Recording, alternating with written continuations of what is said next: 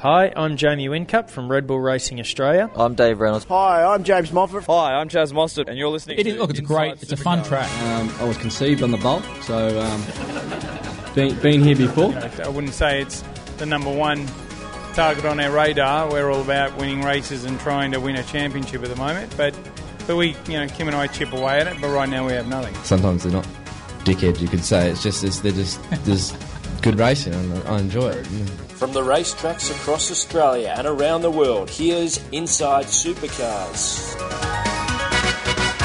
This week on Inside Supercars, we take a look at pathways to the top echelons of motorsport. We're joined by Michael Smith from CAMS, Brad and Kim Jones, and driver-manager David Siegel. I hope you can stay with us. Join in the conversation. Post your thoughts on our Sport Radio Facebook page. Hi, I'm Fabian Coulthard, and you're listening to Inside Supercars. Each week, join the Inside Motorsport team as they look at all the news from across Australia and around the world. Yeah, I mean, it means a lot. Through the years, a lot of reference this race as one of our majors. 600 miles around here is no easy task. We're able to beat the 211 Super boys and meet Anthony Begley in the final, which we were able to take the win off him.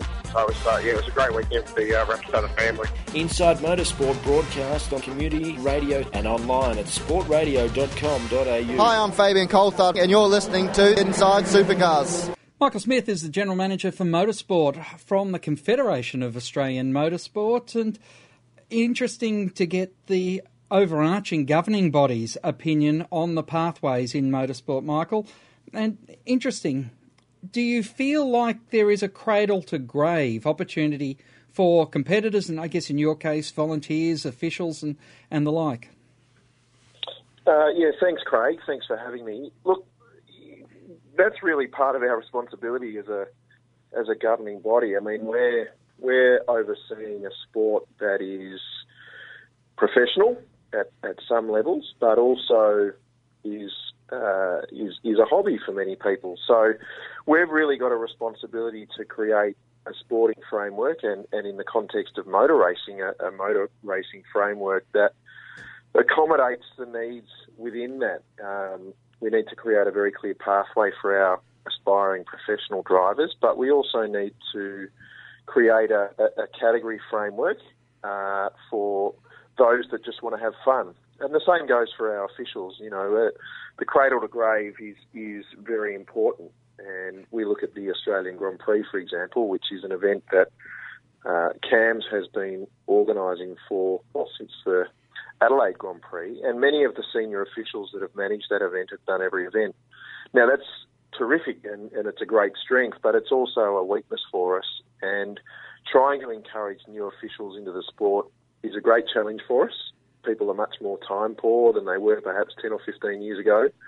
So we need to create a system and a framework that encourages young people into our sport, but at the same time we're not spitting out the old people or the older people out of the system. So it's a delicate balance for us at some times, but so far we seem to be doing it pretty well. Kim and Brad Jones have enjoyed a racing career at many levels in Australian motorsport.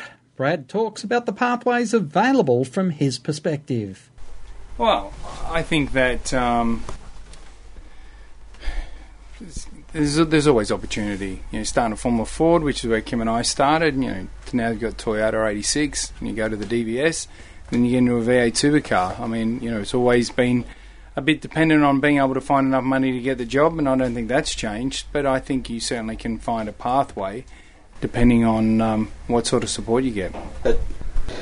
David Siegel is one of the leading driver managers in the supercars paddock, and he provides his view. Well, Craig, I guess that depends a bit on who you are. So, an obvious example is Craig Lowndes. Yes, there's a cradle to grave in that, he race karts. When he finishes driving full-time, he'll have other duties, whether they be in the media or in sponsor land. And so I would expect that he'll be employed in the sport for cradle to grave. But those opportunities are limited, and many of the current generation of supercar drivers would see themselves as moving into a media career. But there aren't going to be enough media jobs to go around. So it's not a sport that's cradle to grave like football. It's something that people do for a period of time, and then majority are probably, when they stop racing, they're going to be in business or something like that, and they'll probably still follow racing, but they won't be actively involved. Michael Smith, is the Pinnacle V8 Supercars in Cam's perspective, or is the Pinnacle what Daniel Ricciardo's doing in Formula One? How do you build your pathway? Well, we need a pathway that will create opportunities for drivers that want to go to either. Now, it's critical that we find the next Daniel Ricciardo, but equally it's critical that we find the next Craig Lowndes and Jamie Whincup. Supercars is, without question, one of the strongest and most competitive motor racing championships in the world, and it's a great championship for our young Australian drivers to aspire to. But we also need to create possibilities for young drivers that also want to be the next Daniel Ricciardo. And the sustainability of our sport, quite frankly, depends on it. I guess the other thing you need too is the next Tim Schenken, the next Stephen Chopping, the next Peter Wellerman. No question about that. No question about that, Craig. And we've done a lot of work trying to find those people. And it's not easy, I have to say. I mean, finding people that are willing to volunteer their time in many instances, but also have the appropriate skills can be a challenge. But, you know, we have a full-time officials and training manager here, and part of their brief is to ensure that we find and identify those people and provide sufficient training and opportunities for them. Kim Jones shares his views on where drivers can go after they have reached the pinnacle and they're on their way out of supercars in Australia. I think there's plenty of scope to be a professional racing driver. It's a very difficult task. It's not like a tennis career or a golf career where you have a span of what you can do. And the problem, I think, with motorsport professionals, the drive is to drive a race car as fast as you can possibly drive it, not to build for the future and put a nest egg away and do all those sorts of things. So lots of people who have been very good over the years haven't necessarily got to the point where their career's on a decline and they have enough capital behind them to be able to do the things they want to do, because their focus while their careers are high is to do the very best job they can and be the fastest race car driver. So what can drivers do to give them a future in motorsport once they're finished? Jason Bright has already started his own business. Is that a way they can become semi-professionals in their later life? Yeah, absolutely. Bright, he's actually a really good example of that he's had a great career. It'll come to an end soonish, and he's got his business and he'll move into that. And lots of guys will do that, have done it, will do it. You'll have other drivers who might take the network that they've established and the credibility of their own brand and build a business that's motor racing related. It might be driver training, or it might be some sort of business that is involved in the sport as a supplier to the sport. You will have one or two that might become team owners. Jonathan Webb, a good example of. So it's like life generally. It leads people down different paths. I think all of them would love to race forever, and John Bowers is an example of someone who's, racing and probably race till the day he's no longer with us, as does Murray Carter, who's about 123, I think, by all measurement, and he's still racing, and good on him. So you can probably race for the sake of racing as an amateur, but in terms of sustainability for your life, for income and so on, most drivers are going to have to make a decision to step into something else. Garth Tander plans to start his own team. Brad Jones talks about the reality of drivers moving towards team ownership. I mean, they earn plenty of money, so they could start a team without too much trouble. It's whether or not you've got the desire to do that. I mean, Kim's and my growth is probably a little unusual, but we started racing production cars together, and we didn't plan to have a touring car team.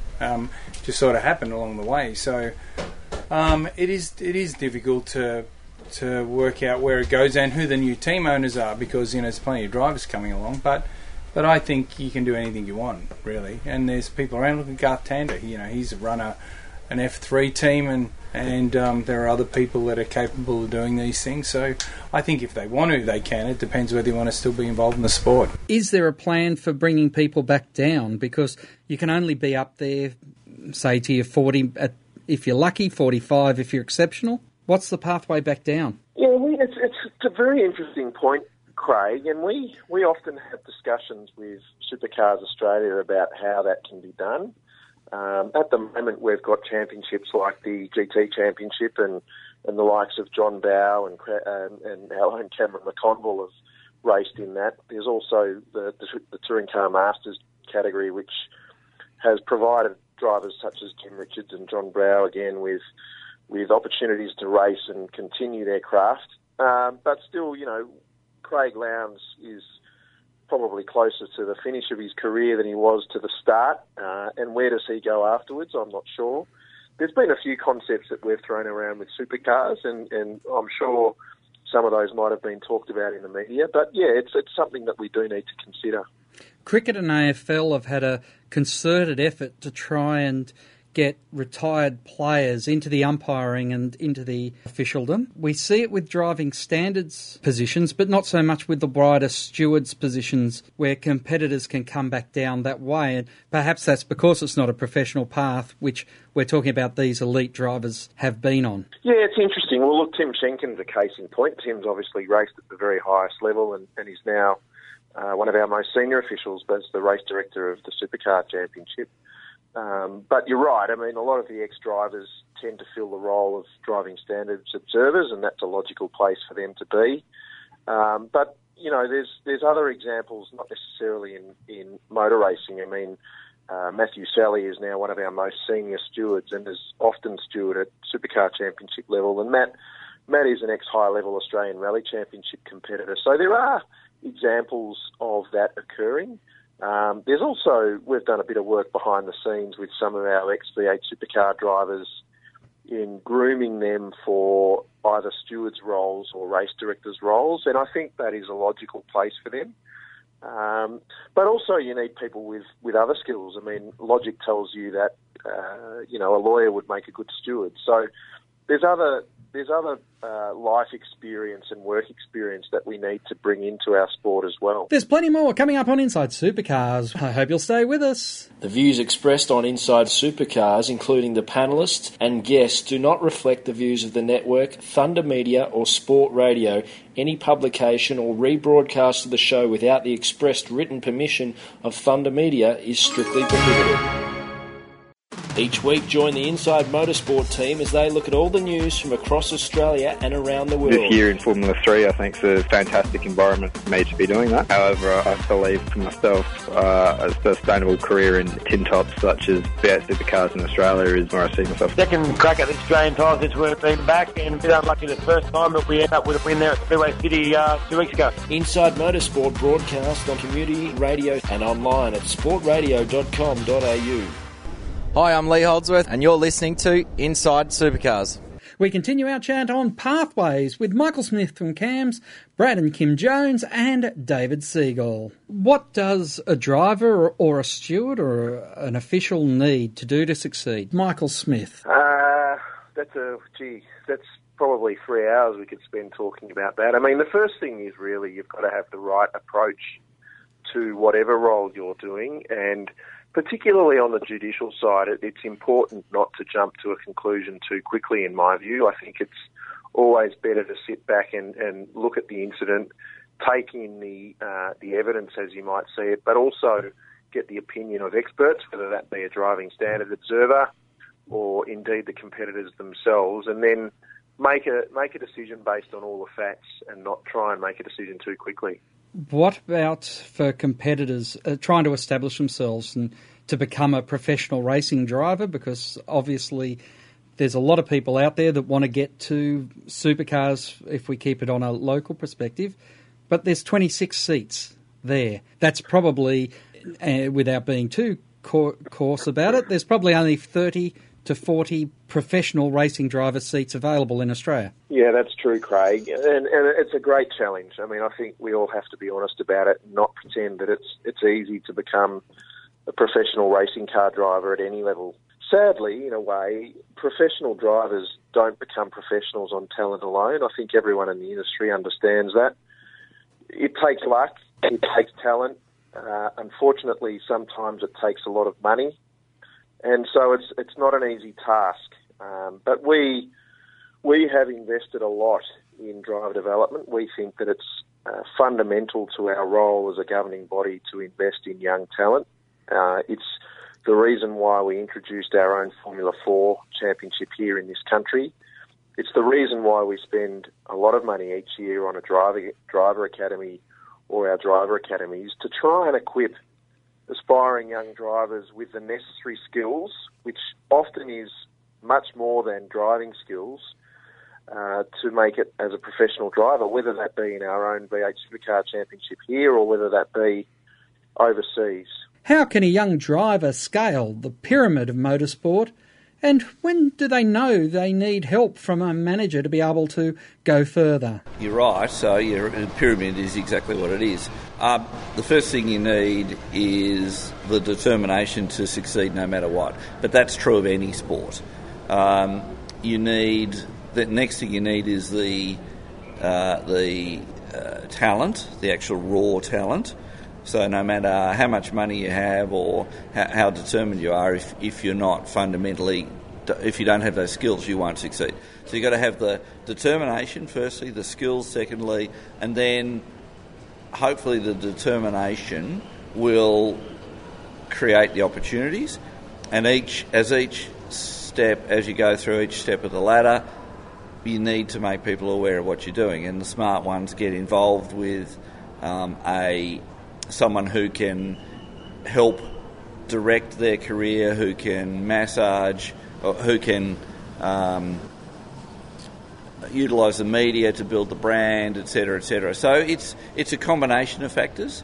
It all starts with you have to be so determined to succeed that that's all you want to do and fully focus on succeeding. Now, you both have sons. Brad is on his way up, and Andrew has been to the top and is now Dunlop Series and endurance driver. What do you think's the hardest part of what they're experiencing in their careers to what you guys had to do? Is it harder? No. We know what they've got to go through, and so you try to help protect them and shield them from that. But it's not an easy task. You know, like if you talk about the business and how much money you have to bring in each year to make the business be able to run. In a normal business, nobody would be able to do it. You would never borrow money off a bank. Nobody would back you to be able to. But don't you think it's about design? I mean, it's just as hard to find the money to give them opportunity as what it was to find money for us to have opportunity. You know, it's harder because it's more expensive now. Yeah, but it's all relative. I mean, we couldn't afford to buy a car, so we went and got it on hire purchase. We never ran it at a race meeting with the number plates on it, so that no one would know it was on the drip, especially the finance company. So you did what you had to do to get out there and racing. It's not that much different now, Kim. I mean, the numbers are bigger, but they're relative. So when you might have needed, $20,000 for something in the past, you might need $50,000 or $100,000 now. Will there be a day when there's a career path for someone who hasn't, to the top levels, who hasn't gone through karting? I think out of all the drivers we've seen at the Gold Coast and Bathurst, only Jonathan Webb is the driver who never went through karting. Here's Michael Smith. Yeah, I think that's the exception to the rule, isn't it? I mean, certainly from our point of view, karting is the breeding ground for all of our stars. And yeah, I'm sure there will be occasions where we see drivers come through and are very successful but haven't started in karting. But I firmly believe that will continue to be the exception to the rule. You can't, in my view, you just cannot miss steps in your motor racing career. And I think those that try and jump too many steps miss out on the fundamentals and developing their craft, learning the skills that you need to learn as not only on the driving side but also the physical nature of the sport, the commercial nature of the sport. I just don't think that you can ever miss steps. And those that take the time to progress their motor racing careers and follow the pathway, invariably, I think, are the ones that are going to be the most successful. How can a young driver market himself if he's not in a position where he can get in? Say he can get through karts, he might be able to get himself to Formula V, Formula Ford.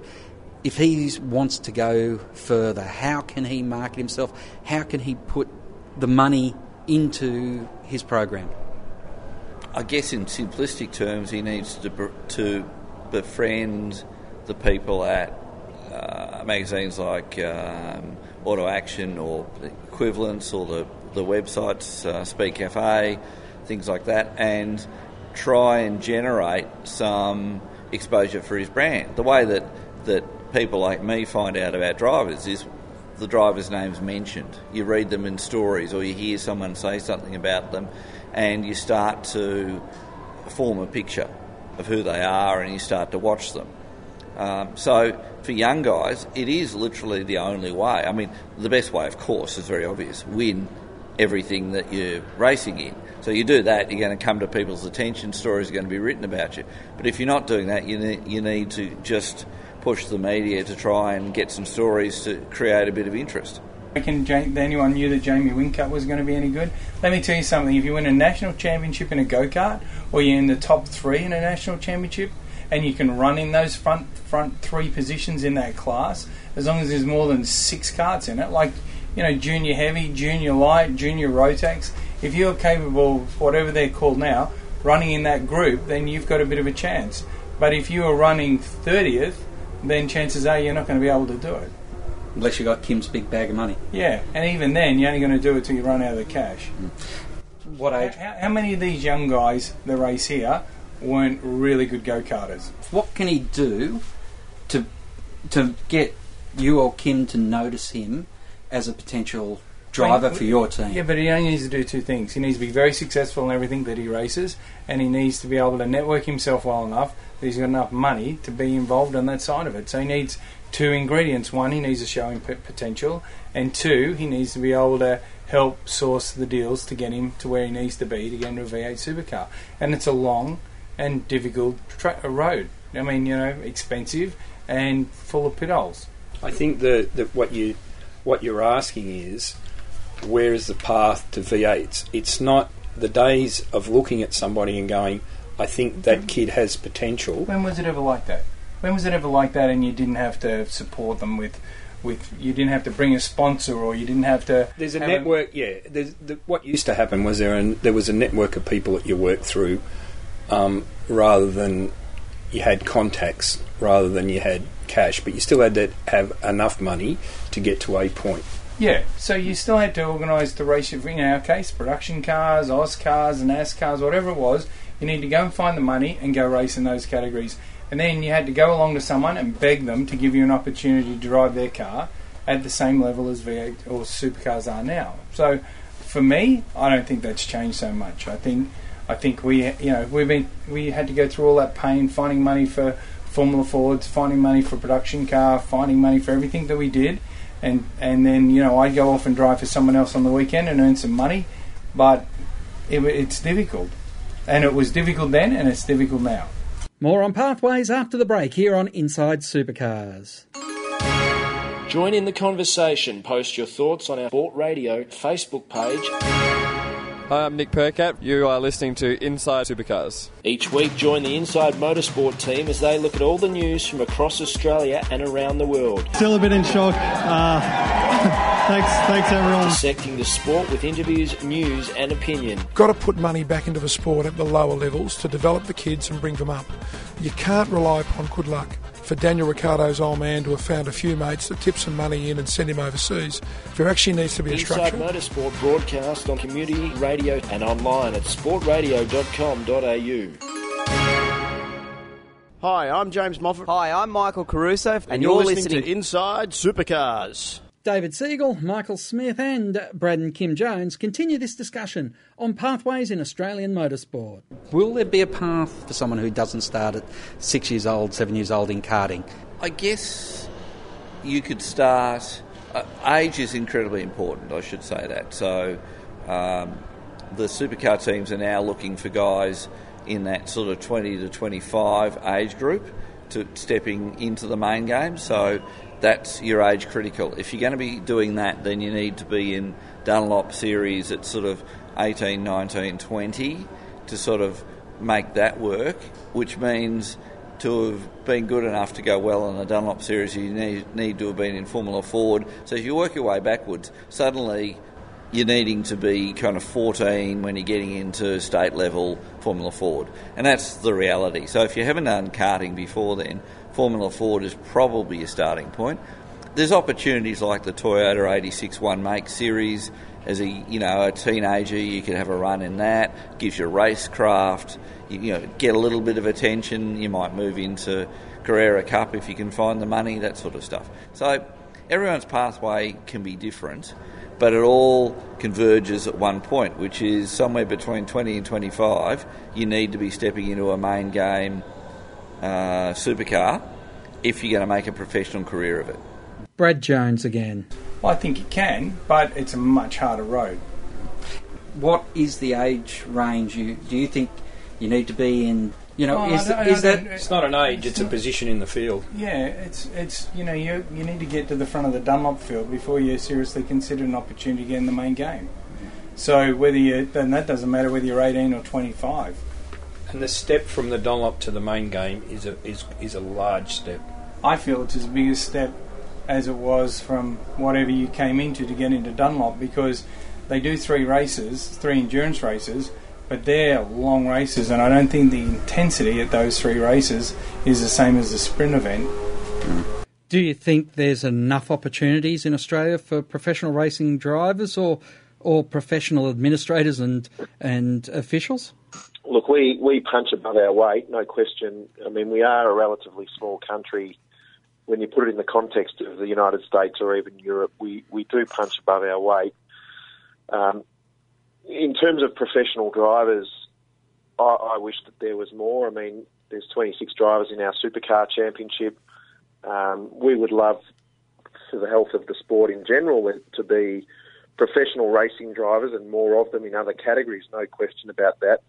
Some research late last year or early last year with Ernst & Young and found that the motor racing or the motorsport industry in Australia is worth $2.7 billion to the Australian economy every year. And when you consider all of the add-on industries or aftermarket sellers of motorsport equipment or roll cage manufacturers or caterers, it really is a very large industry. And whilst our motor industry in general has been in decline, I think in recent years we've seen the motorsport industry really expand. And, to have $2.7 billion pouring into the Australian economy every year as a direct result of our sport is really something that I think the government and other entities need to start taking notice of. Well, it depends. If you're talking about kids growing up, I'd say no.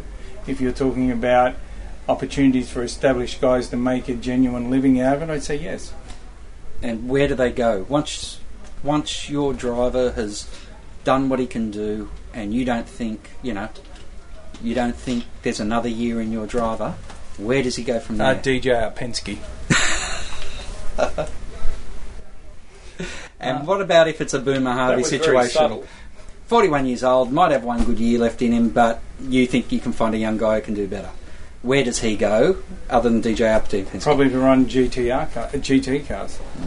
I mean, I don't know. Really, at that point, I'm just focused on what's right for me and my team. Well, what about for Andy? And he's doing a different thing. Andy understands where he fits in life, doesn't he, Kim? Yeah, and always has. And he likes driving, so it's a good opportunity for him to still drive in the DBS. He gets to be a co-driver, and I think he's pretty happy with that position. But there's lots of... It depends at that point how much drive the person's got. Because you can go to Asia, you can... there's lots of GT stuff, and there's opportunities, but whether by that stage, if you're not burnt out... like he doesn't even have a licence anymore. He doesn't drive a race car. And I just, for the life of me, can't understand it. Because I've always been a frustrated race car driver who never had the opportunity. But obviously at the point where he stopped, he decided that was the point where he'd had enough. And so he focuses on other things now. It's a little more complex than that, but... Yeah. Sometimes we wish that he was still in the car. How can you continue to get that word out, and more importantly, get that word out to the people who make decisions about funding grants? And obviously a lot of sports like to hang their hat on their junior participation. Yeah, correct. I mean, we've invested very, very heavily in junior development and grassroots motorsport, and it's no secret that we would like some more support from the government in doing that. We've released that report. We've sent it to every minister in the country, whether that be state or federal. It was talked about in the Australian Senate earlier this year. But we just need to keep selling that message, and all of the stakeholders that have involvement in motorsport need to keep selling that message as well. I mean, it's not only important to our culture, it's very important to our economy, and we really need people to start taking notice of that.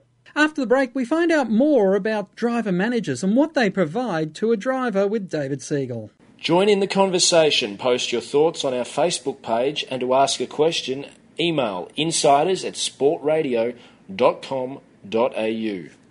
Each week, join the Inside Motorsport team as they look at all the news from across Australia and around the world. Yeah, I mean, it means a lot. Through the years, a lot of reference this race as one of our majors. 600 miles around here is no easy task. We were able to beat the 211 Super Boys and meet Anthony Begley in the final, which we were able to take the win off him. So it was a great weekend for the Rapstar family. Inside Motorsport broadcast on community radio and online at sportradio.com.au. Hi, I'm David Reynolds, and you're listening to Inside Supercars. What is the advantage for a good driver to have representation from a manager and management support over him trying to do it himself? And if two examples, I guess, for names that have got good recognition, Craig Lowndes and, of course, James Courtney, very well known as being represented by professional companies. And then you have people like, say, Scott McLaughlin, who more recently have been going it alone. And well, loaded question, because I manage drivers for a living. What's the advantage of having a manager? I think it's very straightforward. You can focus on your racing and your racing alone, and let the manager worry about it. And right at the moment, James Courtney's quoted everywhere saying, "I don't know what I'm doing next year. That's up to my manager." So what management does is you well, go back a step. Have to recognise that these guys are businesses in themselves. Every successful business has management. So to maximise your success in terms of being in the best team and having a good group of personal sponsors, you need someone to manage that. Some drivers choose to do it themselves, but it's always very hard to represent yourself in a negotiation. The whole point of having a manager is to have someone in there who can negotiate on your behalf and who can, when the need be, play the good cop, bad cop game. But also what the other thing the manager does is opens up opportunities. If they're any good, they're going to be searching for the best opportunities, be they with teams, be they with sponsors. That's what it's about. It's also a little bit about supporting the driver and giving them a career direction. My view of management is it's a holistic role. It's not just about finding a sponsor, because that's what most people think managers are. Not just that. It's actually about making sure the driver gets the best possible opportunities with the best team. And when they're in a team, negotiating their position within that team. Scott McLaughlin model. Can you talk about where they might be missing out? Is it financially, or is it pressure? Is it where is the big difference there, or does it come down to the makeup of the person as well? I can't talk specifics because I don't know how well Scott negotiate, but I do know fundamental of negotiation is it's extremely hard to represent yourself when you're trying to negotiate something successfully with someone you want to work with. So having a third party, someone in there who's representing you, it's a damn sight better. And the negotiation might be longer, but the outcome's almost certainly going to be better. So as I say, I can't talk specifically about those guys, but I'd argue that in any situation like that, with a manager, you'll always end up with more money out of a deal than if you do it yourself. That's one. And the contrary view, of course, is, well, a manager costs me money. And the answer is, well, no, actually a manager makes you money. Because if you're being employed as a manager, you have to deliver. If you don't deliver, you don't get employed. So that's pretty simple. We had some funny moments with Brad and Kim Jones. Here's one of them. You guys obviously had the advantage or disadvantage of working together for so long now, and you know, Kim, you were able to get right behind Brad and concentrate on that part of the career and concentrate on that part of the business too. How do you look at the situation now about what you were able to do to help Brad get through? Everything.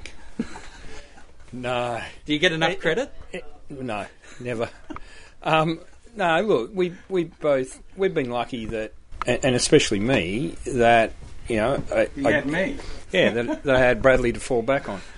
No, but when you have a look at what I did, I used to muck around with motorbikes and all that sort of stuff, and then Formula Ford, and didn't have enough money, and then we found a way that we could both do what we wanted to do, and I've been a racer myself a little bit, and then a mechanic, and had all that part of it, and now I do commercial stuff. So I've had lots of changes in my life and ways to do it. But like Bradley said, it's not like you sit down when you're 20 and go, okay, here's my plan, and work out where you're going to go. You just take the opportunities as they arise, and you have a look at V8 supercars at the pinnacle level, and, you know, 8 or 9 years ago would you said that the Stone brothers aren't going to be part of the group, Dick Johnson's going to be owned by a multinational, Mercedes-Benz is going to be part, Volvos are going to win races.